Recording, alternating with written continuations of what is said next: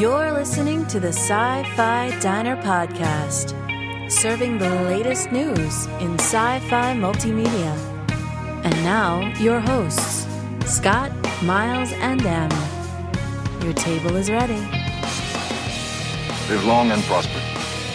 This is the captain. We have a little problem with our entry sequence, so we may experience some slight turbulence and then explode. I got a bad feeling about this. Walter, put the cow away, would you? What is this place? It's a freak show. Well, welcome to the Sci-Fi Diner Podcast. I'm one of your hosts, Scott Herzog, and I am actually the only host here for episode 202, and there's a story behind that. We originally did record in episode 202. If you go to our YouTube channel at youtube.com/Sci-Fi Diner Podcast, you will find a full, original, unedited episode 202. I was not a part of that show. It was absolutely a terrible night. Not because Miles and them were running the show. They did a wonderful job, but it was kind of the spur of the moment.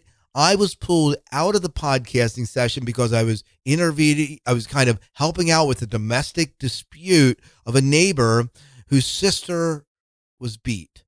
And absolutely a horrible situation. And sometime maybe I'll give a rant on men that treat women terribly. But it was absolutely a bad night. And so I kind of caught Miles and Em unawares, and the show just didn't come out quite to what we were looking at. Maybe I'll release that sometime in the feed, unedited. I have the files. It's not a really big deal for it. But I decided to kind of can episode 202, the original 202, and bring you this episode of episode 202.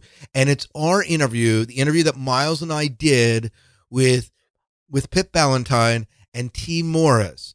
Now, these guys are absolutely, I shouldn't say guys, this husband and wife team are phenomenal writers. They've been around a long time and have been podcasting their stories for a long time. And we sat down and had about an hour interview with these guys. They are absolutely awesome. Absolutely awesome. And if you are fans of Warehouse 13, of Eureka, of steampunk, and maybe Van Helsing, these guys, you're going to want to check out this interview because we find out a lot about what got them into podcasting, a little bit about who they are, but they are avid fans of the steampunk genre. And we don't have very many times steampunk related stuff on the show, but it's a genre of science fiction. At any con we go to, we always end up seeing and always end up admiring the complexity of some of the outfits of some of the what these steampunk role cosplayers dress up as. It's absolutely awesome. So check out, here's our interview with T. Morris and with Pip Ballantine. I do apologize for arriving at this late hour. Oh, it is quite all right. Come join me by the fire.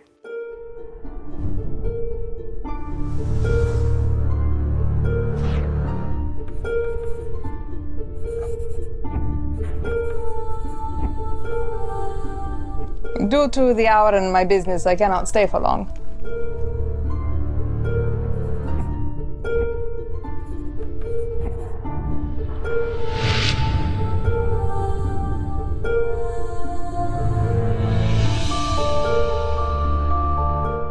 A shame. Fire and brandy do make for lovely companions on cold nights like this. Perhaps another time when you are not engaged in your professional pursuits? Doubtful. I rarely play social calls, particularly with associates with whom I have done business. Ladies and gentlemen, we at the Sci-Fi Diner Podcast love to let you know about new and exciting projects in the sci-fi and fantasy. And we're delighted to let you know of one we discovered in the literature audiobook realm. What do you take when you mix a little of League of Extraordinary Gentlemen, Van Helsing, and maybe a little bit of Warehouse 13? You get the award-winning Ministry of Peculiar Occurrences. To tell us about this world and how we can get a hold of some of the sci-fi fantasy goodness are the authors, a husband and wife team, T. Morris and Pippa Ballantine. We welcome you to the Sci-Fi Diner podcast, and thank you for taking time to talk with us. Not at all. We love to be here. Thank you. That was a great intro too. I've never thought about League of Extraordinary Gentlemen, a touch of Warehouse 13, and the other one you threw in was what? Van Helsing. Oh, he loves Van Helsing. That's such an underrated movie. Yes, it was it is. Campy, it was cheesy, but if it came out now, it would have been a hit. It would have been a steampunk hit. That's just a fun movie. It's a fun freaking, and the guy from Lord of the Rings, the brother of Boromir, the younger brother of Boromir. Yeah, Sean Bean. Is that Sean Bean? No. Is it Faramir? No, Sean Bean was Boromir. But the young actor who played his younger brother. You're not asking the wrong person. I know the guy you're talking about. Yeah, I know who you're talking about. He was the wacky monk that was making all the wacky gadgets for Van Helsing. It was very cool. Oh yeah. Okay. Oh yeah. Can't remember his name that's though. right. That's right. Yeah, Van Helsing would be ahead of its time now. Yeah, definitely. Yes. Awesome. So we do want to talk about the Ministry of Peculiar Occurrences, and you'll forgive me if we say MOPO, because just to keep it a little shorter. We do too. We do too. It's all right. All right, good. It's a mouthful, but it's great. So please tell us a little about yourselves. What got you into sci-fi fantasy in the first place, and tell us what you're enjoying now, is either in literature or either in TV and movies. Yeah, well, I was born in Wellington, New Zealand. Lived there up until about 3 years ago. I guess what got me into science fiction and fantasy was my dad. He read me Lord of the Rings as a bedtime story. It took a long time to read that to me. But I was also quite a quick reader, so I devoured all of his, Anne McCaffrey, Andre Norton stories that he loves. And I got to the end of his books, and I was like, well, maybe I should try writing. So I actually tried my very first novel at the age of 13, and then worked my way out to New York. Not in a shaped trajectory. I gave up a bit in the middle because I was like, New Zealand, no, it's very hard to get a book published from New Zealand. Then they invented this thing called the internet, which really helped me out. That was Al Gore. And I guess my genre watching, my very first genre would be Doctor Who. I remember hiding behind the couch in the traditional manner of all New Zealand children when watching it. Still love me some Who. She still hides behind the couch. I do not hide behind the couch. Just a little bit sometimes when the Daleks come out. I've always loved. I love dragons. That's my favorite thing in the fantasy genre. But you don't really see them done so well on the movie screen. When they're either done extremely well, or they're done extremely terribly. Extremely terribly. Yes. The atrocity that was the Dungeons and Dragons movie. Oh, terrible. Hey, terrible. Look, you seriously brought that up? Film, You Jeremy seriously brought Irons it up? was just saying, hey, does the check clear the bank? Yes. All I care about. Does the check clear the bank? Yeah, that was the best part about Aragon.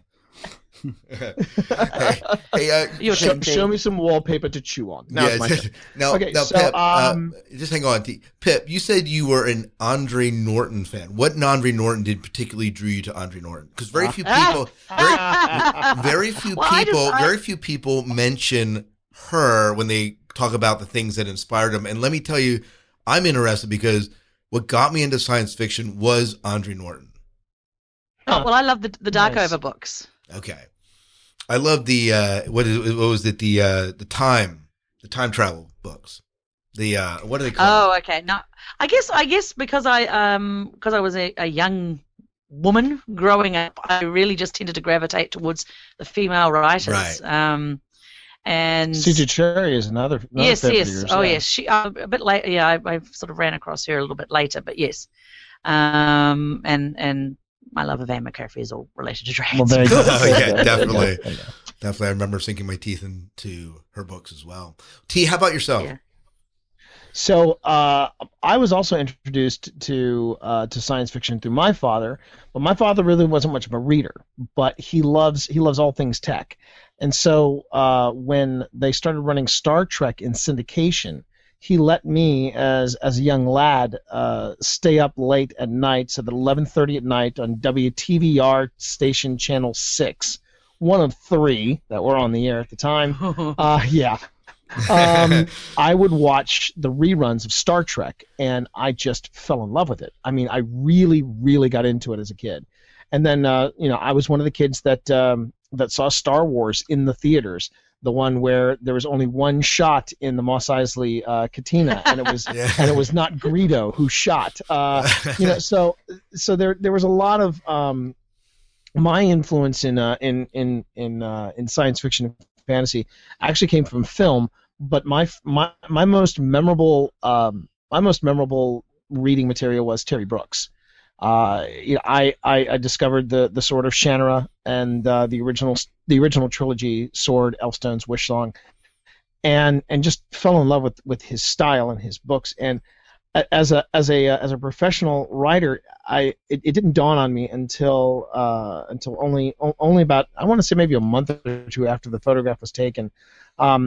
You got to fast forward to RavenCon 2006. Yeah, it was 2007. RavenCon 2007. It was the first year of the convention, and our guest of honor to help kick it off was Terry Brooks that year. And Terry was kind enough.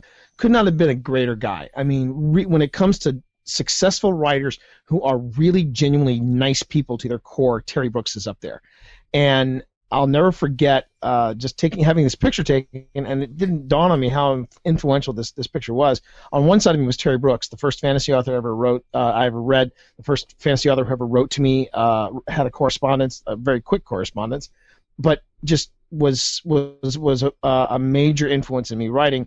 And on the other side of me was my 10th grade English teacher, who also encouraged me to write creatively and to do something with this, because in her words, this is way beyond anything that other 10th grade students do. You should really pursue this. And to have these two influences and me in the middle, very few authors can say that they've had that moment. And I've not only got that moment, I've got it recorded in digital photography, so it's kind of nice to have. That's awesome. As far as what I'm reading, what I'm watching, and what I'm reading now, let's see. The last book I read, which I thoroughly enjoyed, was Red Shirts from John Scalzi, which ties back to my love of Star Trek. And it was impossible for me not to make that jump in my mind, casting a young William Shatner and a young Leonard Nimoy and all this. Except I will say this: the science officer in Red Shirts, I had a tough time sticking with the young Leonard Nimoy, and I kept drifting over to Alan Rickman from Galaxy Quest, which actually worked really well. Right. Also a classic Star Trek movie. Yes, also a classic, a great film. And really, I think what it was that love of the visual media that gravitated me towards writing steampunk and essentially all things geek. I remember as a kid just loving movies like Chitty Chitty Bang Bang, Walt Disney's 20,000 Leagues Under the Sea, and then in my later years, my dad introduced me to reruns of The Wild Wild West. So all that had an influence, and I think another watershed media influence on me was a wonderful film. It was directed by Nicholas Meyer, the guy who went on to direct Star Trek II and Star Trek VI. Mm-hmm. But his first film was called Time After Time, and it starred Malcolm McDowell as H.G. Wells and David Warner as Jack the Ripper. And in this movie, H.G. Wells actually builds the time machine. Jack the Ripper gets a hold of it, jumps ahead into the future, so H.G. Wells chases Jack the Ripper in modern-day San Francisco, modern day at that time being 1979, through the streets of San Francisco, because Jack is going back to his old habits. I've never saw that movie. I got to check that out. I never heard of it. Oh yeah, last time it's one of those little gems. You can always tell there are two reactions you get from geeks: either either, never heard of that film. Is it on Netflix? Yeah. The other one is, that is a fantastic film. And it's just it really is. It's one of those underground films that if you can find it, it's just fantastic. And the last time I checked, it is on Netflix, but if not, go on ahead and look for it on iTunes. I'm sure it's there as well. Right. So let me back up a little bit. Terry Brooks, right? Did you ever get into the Landover series? No, I didn't, but I know that that in his discussions, he says, I believe the Landover series is probably his favorite of all the series. I know he does. That he's done. Yeah. You know what? It was my very first book that I encountered by Terry Brooks was the Magic Kingdom for Sale Sold, and I loved it, but I didn't discover Shannara years later, and then I devoured like everything, like the entire series. It's just phenomenal, wonderful series. So.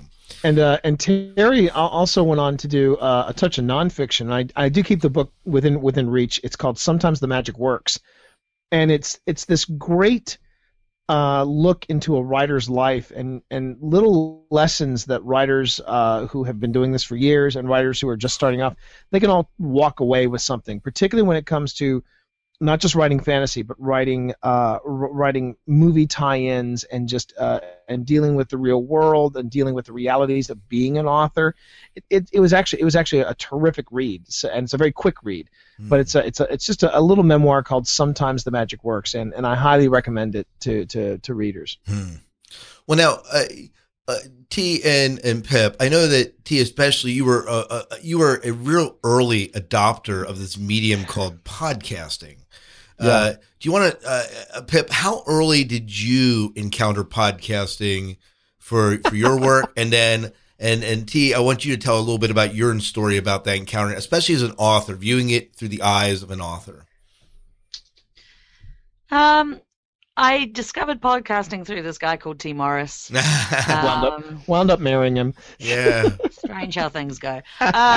We were both an independent press in Canada called Dragon Moon Press, and I had a book out called Chasing the Bard with them that was coming out, and T convinced me that I needed to start podcasting to get some sort of marketing campaign underway for Chasing the Bard.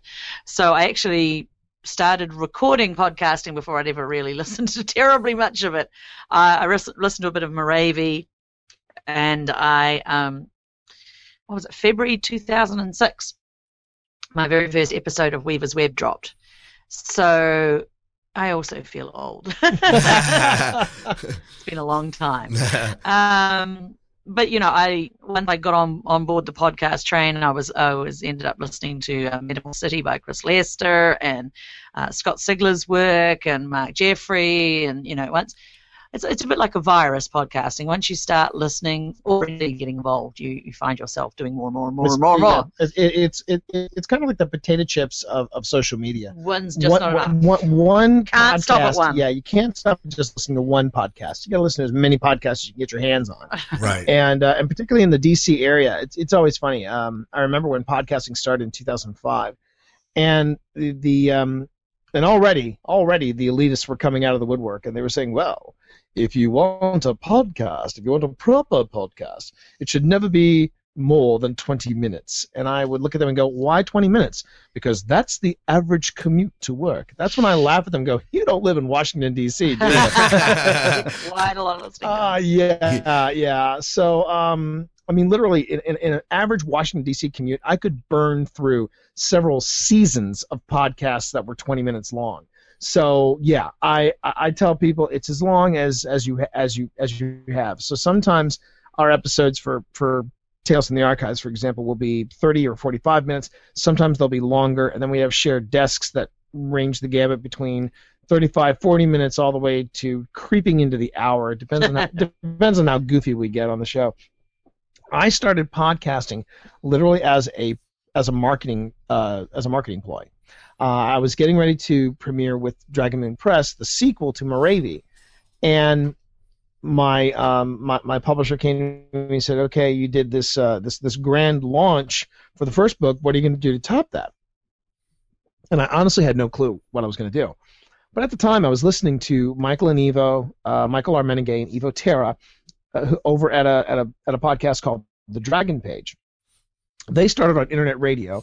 Then they went from internet radio to terrestrial radio. Then they started doing a sort of light syndication of their terrestrial radio show through this medium called podcasting. And I had a long talk with Evo and Mike about it, and they were just raving about this new thing called podcasting. And around the end of 2004, I contacted both of them and said, I got this crazy idea. How would you guys feel if I podcast Moravia? Because they were both big fans of the original book. And they said, you want to podcast Moravia? I said, yeah. And the plan was to do a chapter per whatever, a chapter at a time.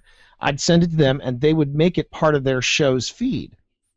And that was the beginning. My first episode dropped on January 21st, 2005, and that was when we started podcasting. I spent $400 on my entire rig. Stuck stuff inside of my Mac. I'm actually talking to you right now on the mic that I cut my teeth on, this MXL 990. I mean, nice. I was starting from scratch, and from there, I started podcasting with the guys, and then this guy named Mark Jeffrey stepped up and said, "Well, I've got an audiobook here, but I'll give you a chapter at a time, and we'll go ahead and podcast that." And then this guy named Scott Sigler stepped up, and he said, "I've got a book that's never been published, and I want to make it a podcast novel and exclusively release it with you guys." And that was how the whole Podiobooks movement started. Right. Evo came up with the term. He sat down with me and another guy named Chris Miller. We launched Podiobooks.com, and then Evo and I got tapped to write Podcasting for Dummies, which was quite an adventure. And it's really interesting how when we first did this back in 2005, it was a really tight community. We knew everybody, and I would say there was maybe 50 to 100 different podcasts currently playing back in 2005. And then between the first edition and the second edition, which came out in 2008, just the number of video podcasts went from 5 to 110. Wow. Just in that brief time. And and I think podcasting has come and gone in waves. I think a lot of people have discovered that to do it right, there's some work involved, and there's some hands getting dirty. But the people that are still doing it are the people who genuinely love it, and I think Pip and I are two of those people, because we genuinely love doing this. So were you T? Were you one of the first people then to actually begin podcasting a novel, or were you the first? I was the first. I was the first. Awesome. And it's funny because it was Scott Sigler who actually started splitting the hair, as it were. Scott goes, "Yes, T was the first person to podcast a novel, but I was the first to produce a podcast exclusive novel." And I give it to him. I'm like, "Yeah, absolutely, that's fine. We you got to be the first, And, right. And Scott is a marketing machine, so I gave him a total pass on that. But yeah, I was the first. No, I wasn't the first person to podcast fiction though. That actually, to my knowledge, belongs to Myrtle Lafferty. She was and that was where I got the idea. She was podcasting short fiction on her podcast, and also they were carrying it on the Dragon page for a while. And that's when I got the idea, well, if they're going to do short fiction, why don't I give this a shot and do a full novel? Okay. And now you asked me as a writer, how do I feel about podcasting? I'm of two minds of it, because Pip and I also have our own writing show, which we call it The Shared Desk. You can find that at theshareddesk.com, and that's where we talk about writer stuff, and we do writer issues. We have a little fun. We talk about stuff when writers are off the clock. Guests. We have guests on. So when you do a writing show, that's good fun. When you do short fiction, I think short fiction is a great way to market whatever work in progress you're working on, because with short fiction you can actually do what we did with Tales from the Archives, invite other authors to come on. They give us audio, we produce it, we make it sweet, we pepper it with special effects and everything, we put it out there. I know there are still people who are podcasting entire novels, and at one time I would tell people that's the way to go. Now, not so much. I would actually say, as a writer, I've seen more of a return off of my work and off of my efforts, and off of Pip's work and Pip's efforts when we've done audio anthologies, but not full novels. I will probably never podcast another full-length novel again. Pip thinks I'm brave in saying never, but I have found that it's not as rewarding and as a smart of an investment as doing short fiction. And the Tales in the Archives, and Pip also did it with one of the books of the Order series. She actually did a season of something called Chronicles of the Order, which was a really, really delightful listen.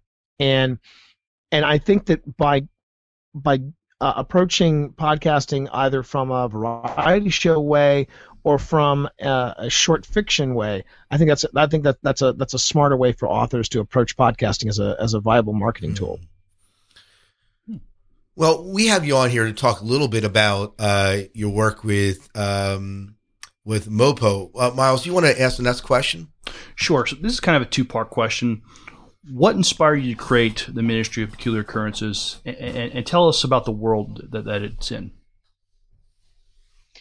Well, the strange, unusual story of Mopo. Well, I'll try and make it the short version of Mopo because we could go on for a long time about short version. She didn't want to do all the work. Yeah, this was in 2009. No, 2008. 2008.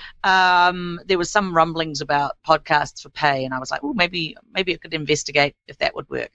But I don't want to write an entire novel and then have no return on it. So I know I'll ask T to help me out. And we can co-write a novel, and then I've only wasted half of my efforts, and he's wasted half. So we started off, the original Ministry was a spin-off of a story that T never wrote that we had discussed. And so I was like, well, if I pitch it to him as the fact that it might help market this book that he might eventually end up writing, he'll probably be more likely to do it. It was a very dastardly plan on her part when she puts it that way. You know? Right. I was like, I put the bait on the hook.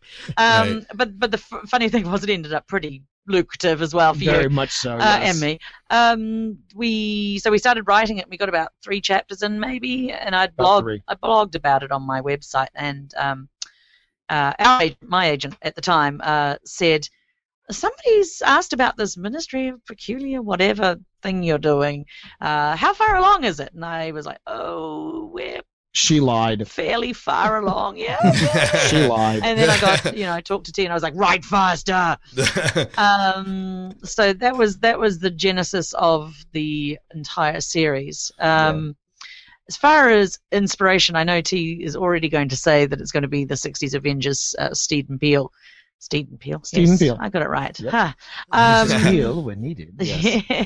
But for me, it was Scully and Mulder because I was a big early season X-Files fan. Yeah. And so I always imagined that the chemistry between them was a bit like that. Although I think Eliza might be Mulder. She's actually, she's and the banter. The banter, yeah, but see, that's where I think it's less Mulder and Scully and more like Stephen Peele, because Emma Peel was always the action chick doing the judo kicks and things like that, true. The cat suits. Whereas John Steed always made sure that his bowler was on properly. He always had his umbrella with him, and that was kind of. So it comes from a multiple sort of sources. Yeah. Okay. and the other thing too is the I know, and it's funny you mentioned League of Extraordinary Gentlemen because I was inspired. I thought it was a great idea. I thought it was a great idea that Alan Moore came up with. But every time I read the comic, I just felt like it was Alan Moore getting a little too trippy, just putting off the meds for a little bit too long, and it just got a little too weird and a little. I mean, I just couldn't get over the finishing house that looked like a giant derriere with a hand behind it. I just couldn't get behind that. Oh, I just put it into book 4 of the Mopo. And we're going to take it out of book 4. But the But I am now. I know you are. But short story. Anyway, so but I thought what a great idea that was, and I too am a big fan of the unexplained of the X-Files, and I just recently started watching Fringe. I love Fringe. Awesome series. And, great show. And then I sat back and I thought, well, what if and I think it was a combination of wondering what could I do that would be like the League of Extraordinary Gentlemen, but not be the League of Extraordinary Gentlemen, but could still tap into that that almost secret agent kind of investigation, doing things beyond the government or beyond comprehension. And then somewhere in there, I guess it kind of crept in. Some of the influence of the X-Files crept in, and then I thought, yeah, the Ministry. And of course I was reading Harry Potter at the time. So you're a secret agent, Harry. You're a secret agent, Harry. Yeah. But then suddenly it just dawned on me: if there's a Ministry of Magic, there's got to be a ministry for this. And that somehow it just rolled off the tongue, the Ministry of Peculiar Occurrences, which has wound up being a tongue twister for a lot of people, since people are now calling it MOPO. But yeah, it just stuck, and we ran with it. At least we thought we ran with it until we did the first season of Tales from the Archives, and when a lot of the authors came and said, "Is this an international organization?" And we said, "Well, absolutely. They serve the Empire." And the stuff that people sent us was just tremendous. So it's kind of, if there's organic beast. Yeah, if there was ever such thing as viral world building, I think we've done it. True. And then we added the role playing game, which is coming out very shortly. So what started as a slacker move on Pip's part to do half the work has actually wound up. I'm claiming all the credit. You should. Nice. Well, now, MOPO has kind of been described as kind of a steampunk adventure. What role does steampunk kind of play in the world of MOPO? That's a good question. Intrinsic. We meet a lot of. Do you know? Intrinsically, steampunk is intrinsically mad scientists okay, and crazy devices and flying machines and airships. Yes. Right. So. But I don't think we rely too much. In fact, there was actually this little inside joke that very few people caught in the very first book of Phoenix Rising, because a lot of people just make this thing about, well, you got to have airships and you got to have gadgets and you got to have goggles, and then it's steampunk. Blah. Well, we decided to just get all that out of the way in the very first chapter. We had an airship, we had goggles, we had gadgets, and then just to make it even wackier, we had a secret society, all in the first chapter. And we were like, okay, we hit all of the aesthetic things that tick people off and say, and for the fans who say, well, it can't be steampunk if it doesn't have this. Now let's have some fun. Well, our goggles had purpose. And that was the thing that we were proudest of. So they weren't just wearing them on their head. we say Ministry of Peculiar Occurrences, where our goggles make sense. And goggles go on eyes. Yes, goggles go on eyes and do something for protection. But yeah, the Ministry. I think part of what makes it punk. There are a lot of things that make it punk. There are Eliza. There's Eliza. She's the embodiment of steampunk for us because she goes. Well, Wellington's steam, and she's punk. Yeah, there you go. And but I also think that the part of what makes our steampunk, what makes our punk pop, as it were, is that we don't just have the gadgets there. People aren't just wearing goggles. People aren't just carrying around really wacky-looking guns. Everything we have has a purpose. They needed goggles because they were in Antarctica, which means it's blinding snow. So for them to be able to see, they needed to wear goggles. There's, the guns have gadgets. Sometimes they work, sometimes they don't. And it's that integration of technology with society that we really play with. And I think that's also part of what makes our steampunk. Now, does this take place in the 19th century? Just barely. 1890s. Yeah, it started in 1895, which was I don't even know how we came up with that number. I know exactly how we came up with that number because, well, Eliza is from Wellington. Eliza is from New Zealand, and New Zealand women got the vote in 1893. Okay. So we had to have it after that because I wanted to make a point. Yeah. So it's kind of late for steampunk. It's late in the the 19th century. Right. Yeah, we're right on the cusp of the end of Victoria's reign, or are we? And we did. We actually placed it very late in the but the Ministry itself we established has been around since 1840. So there's a lot of great sort of early Victorian stories. In fact, T's story, Nocturne for Alexandrina, which appeared in Ministry Protocol, was all about the founding of the ministry, and you get to see a young Queen Victoria. Yeah, that was good fun. Well, now, being involved in the world of steampunk, you probably are tuned a little bit into what's going on in society and in literature and in movies. In your opinion, what is the state of the steampunk genre today? I know you're writing in it. Obviously, you're passionate about it. Do that. But how do you view that as a larger whole? I mean, we go to conventions every year, and steampunk's always a part of the conventions we go to. Yes. And so, I think it always will be. Because people love that. People they love the aesthetic. They love the visuals of steampunk. And what I find fascinating is that steampunk started off very much first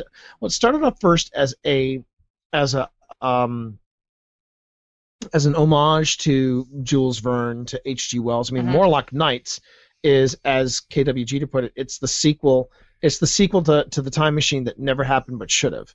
And we went from that to harder stuff like the Difference Engine and the Diamond Age, which went into society, went into the war of the classes and things like that.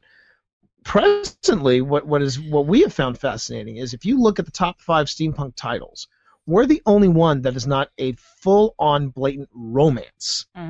Everything else is everything else is well, not everything else, but most of it is predominantly romance. And then you got what we do, which is action adventure with a touch of romance, and then you got Sherry Priest, which is basically dystopian, apocalyptic steampunk, I guess you could call it. During the Civil War. And so what I find fascinating, but it makes sense that you would have romance authors gravitating towards steampunk as a platform for romance novels. Throw in a few werewolves and vampires and you got a New York Times bestseller for getting right. But I think the one thing that has been holding back steampunk is that it has not had that breakthrough movie, whatever. Whether it's movies or whether it's TV, it hasn't happened yet. And I think once that happens, suddenly people are going to go... Get another little kick. Yeah, it'll get a kick. Also, Jim Butcher's bringing out a steampunk series, starting, I think it's coming out later in the summer or maybe in the fall. I think that'll give it a good kick in the pants. But, that's literature. As far as steampunk itself, I think it's doing great guns. I mean, there's steampunk conventions cropping up. You can't spit and not hit a steampunk convention. Yeah, I mean, just last year we attended the first year of what is now called Steamtopia in Detroit, Michigan, and what a phenomenal con it was. Oh, it was great. And this year, our friend Thomas Williford of Brute Force is building a giant robot for the Steampunk World's Fair. And is it Piscataway or Somerset? New Jersey. It floats between the two. Wherever Edison was, that's where it is. That's where it's going to be. And speaking of Thomas Williford, he is currently working on a series called Lantern City with Bruce Boxleitner. And that's supposed to be heading into syndication. They should be filming. They've got a cast. They just got to get everything together. It can happen. Right. As far as a steampunk film, I mean, we've had some close ones. We've had Hugo has probably been one of the most critically acclaimed, one of the prettiest of anything close to steampunk as we've had. But would I call that hardcore steampunk? Probably not. As we were talking about earlier, Van Helsing would have been, in my opinion, a great steampunk film had it come out maybe 5 years later. The question is who's got what on their development board that might come to fruition. It'll be interesting to see, but I mean, I think steampunk's just as fanatical about their costuming and music and literature as they ever were, so it'll be interesting to see what develops. Well, very cool. I just wanted to kind of put that out there, as I think it's important to just kind of talk about, especially playing into what you're writing here. Miles. So what kind of events does the Ministry of Peculiar Occurrences investigate? Well, everything weird. Secret organizations, mad scientists, strange artifacts from distant corners of the world, suffragettes disappearing on streets and reappearing inside gates in horrible, twisted ways. That was a gross scene. That was pretty gross. Actually, any disappearances are very popular. Airships and ships disappearing off the coast of North Carolina. Wide and varied. Anything that the regular police are just going, I do not know what happened there. Yeah, that's the rule. If it's too weird for Scotland Yard, it winds up on the desk of the Ministry of Peculiar Occurrences.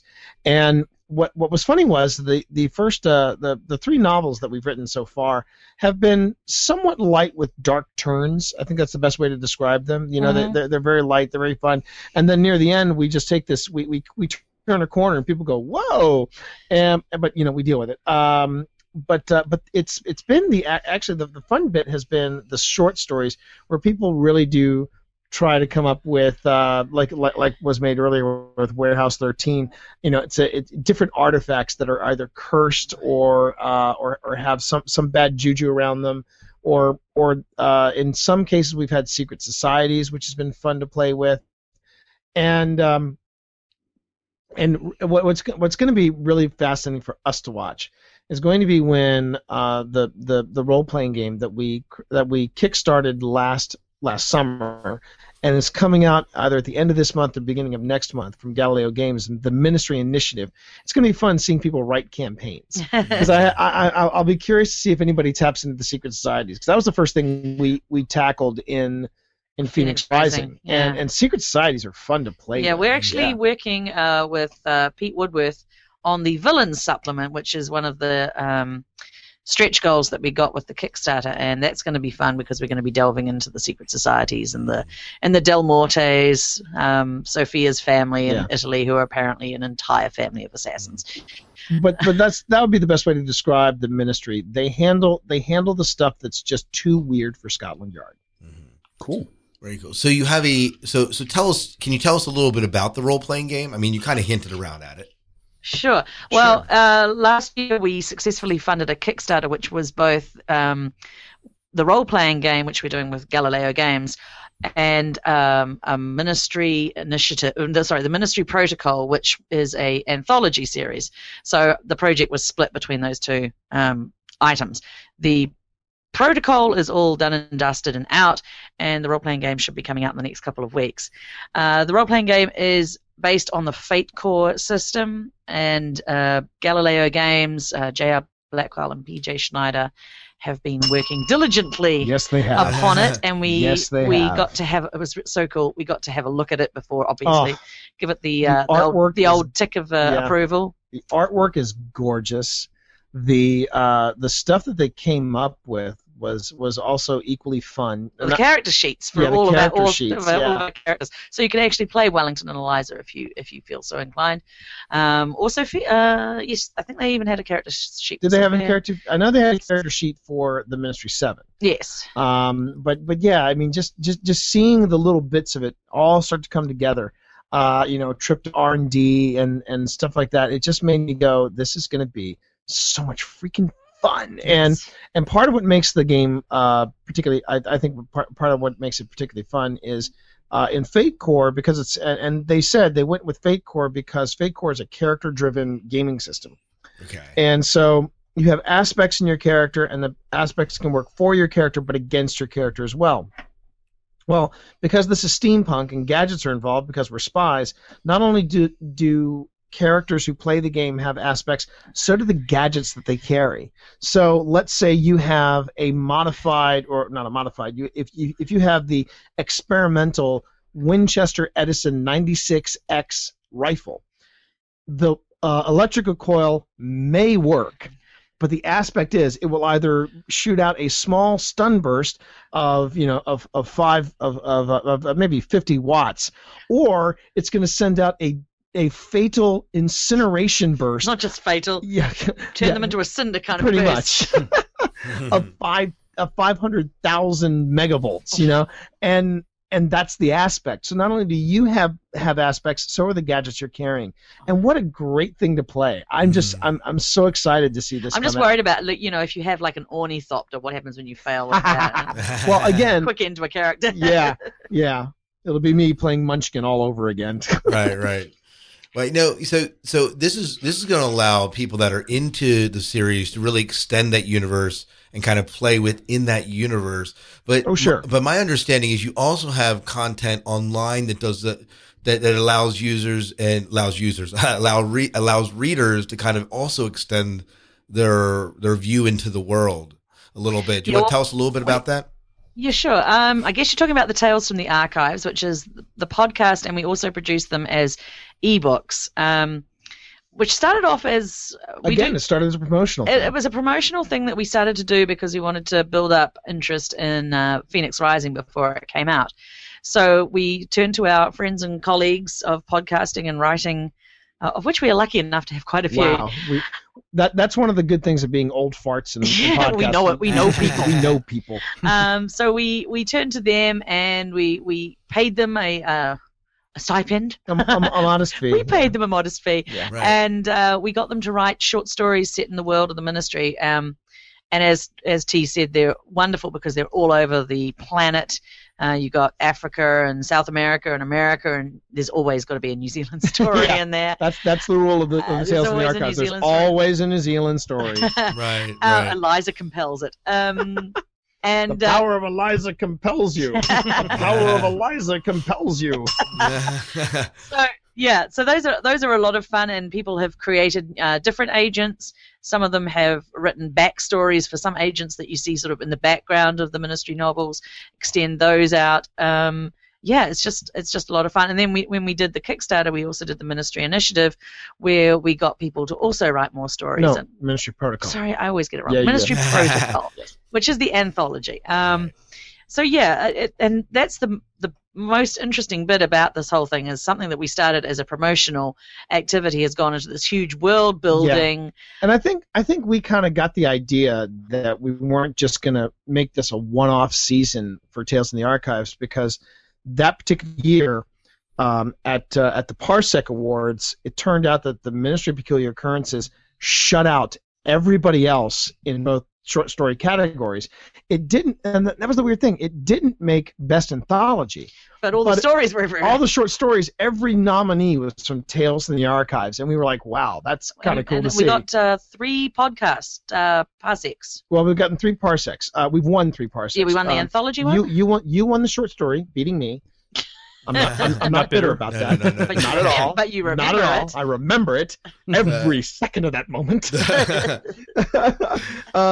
Paul Herring. PC Herring won for the 7, and then last year we won for Best Anthology.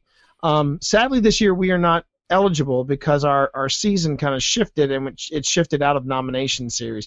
But so we'll have to be looking for the 2015 parsecs. We're looking at you, 2015. We're looking at you, 2015. But that's awesome.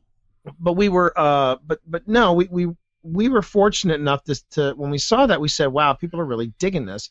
And then I think we also figured we got to keep doing this, because there were people that would go on their blogs and they would say things like, "This was such a great story, such a great time.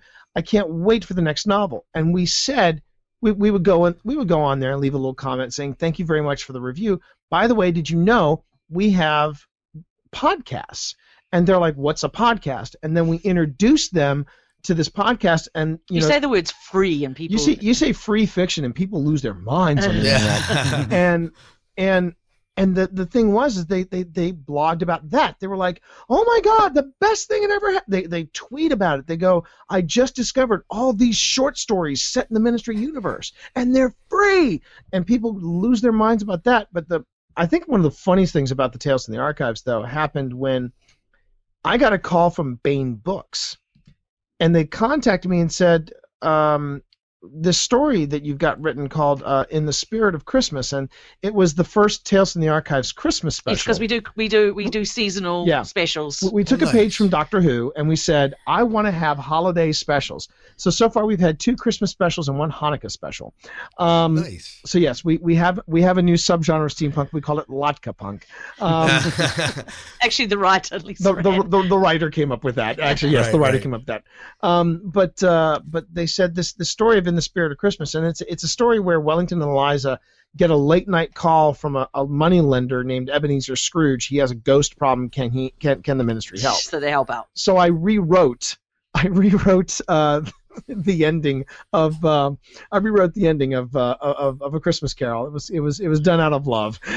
Dickens would but be anyway, proud. so they contacted me. Bain Books contacted me and said, "Do you own the rights to the story?" And I was like, "Well, yeah." And they said, "Great, we'd love to have it for our Christmas anthology."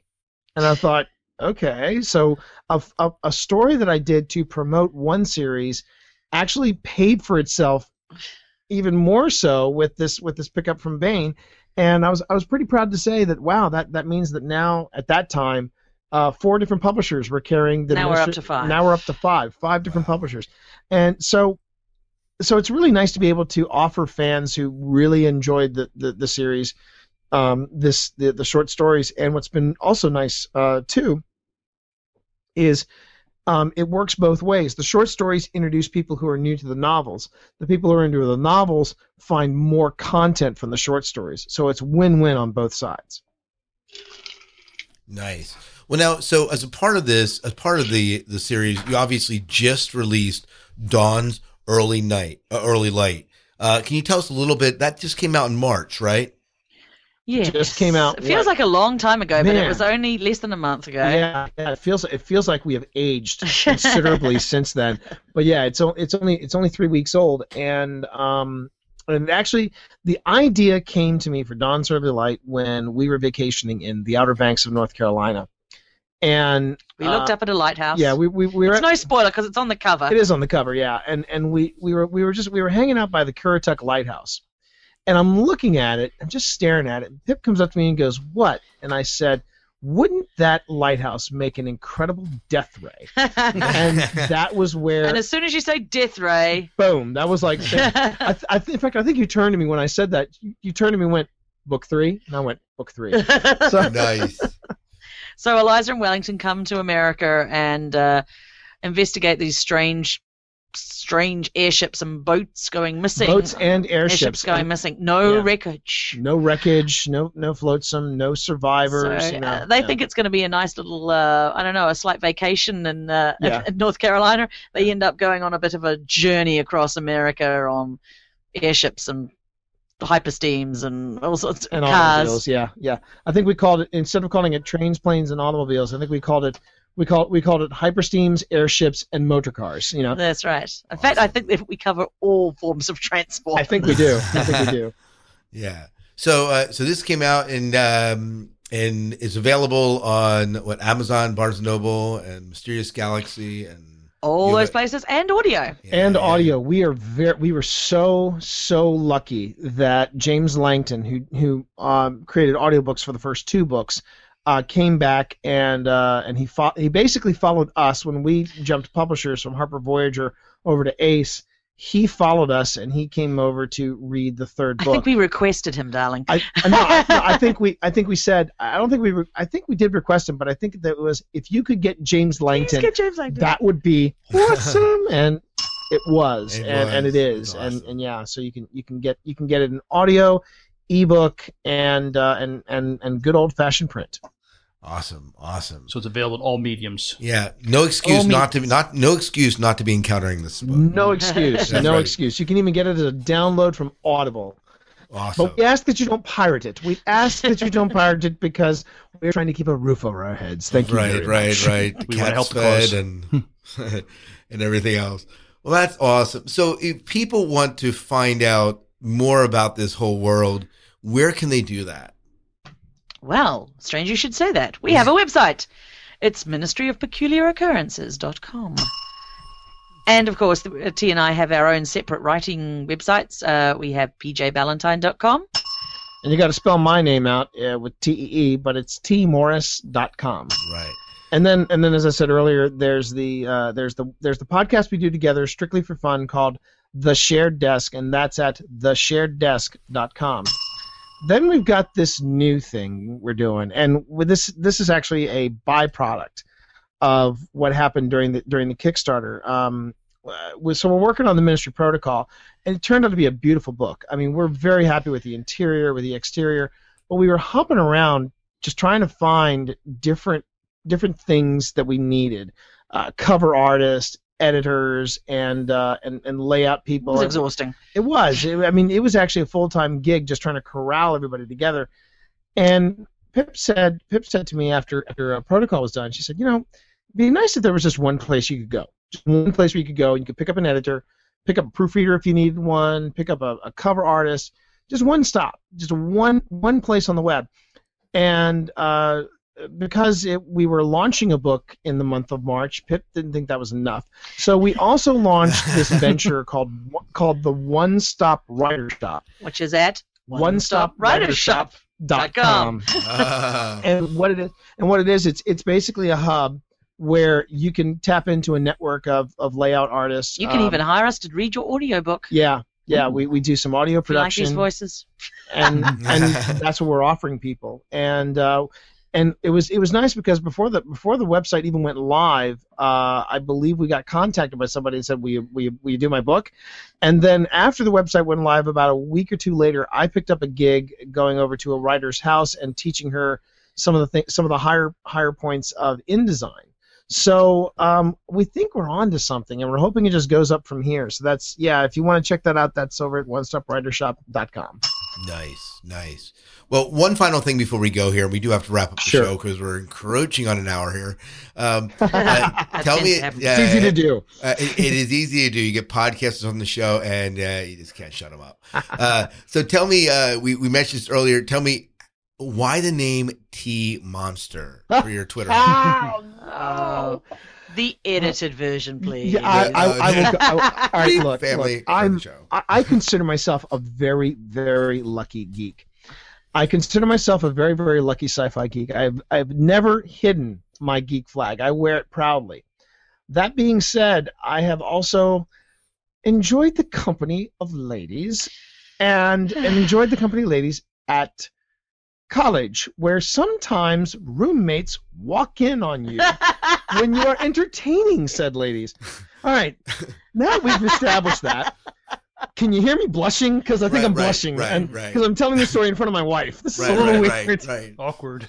Yeah. Awkward. So anyway, I'm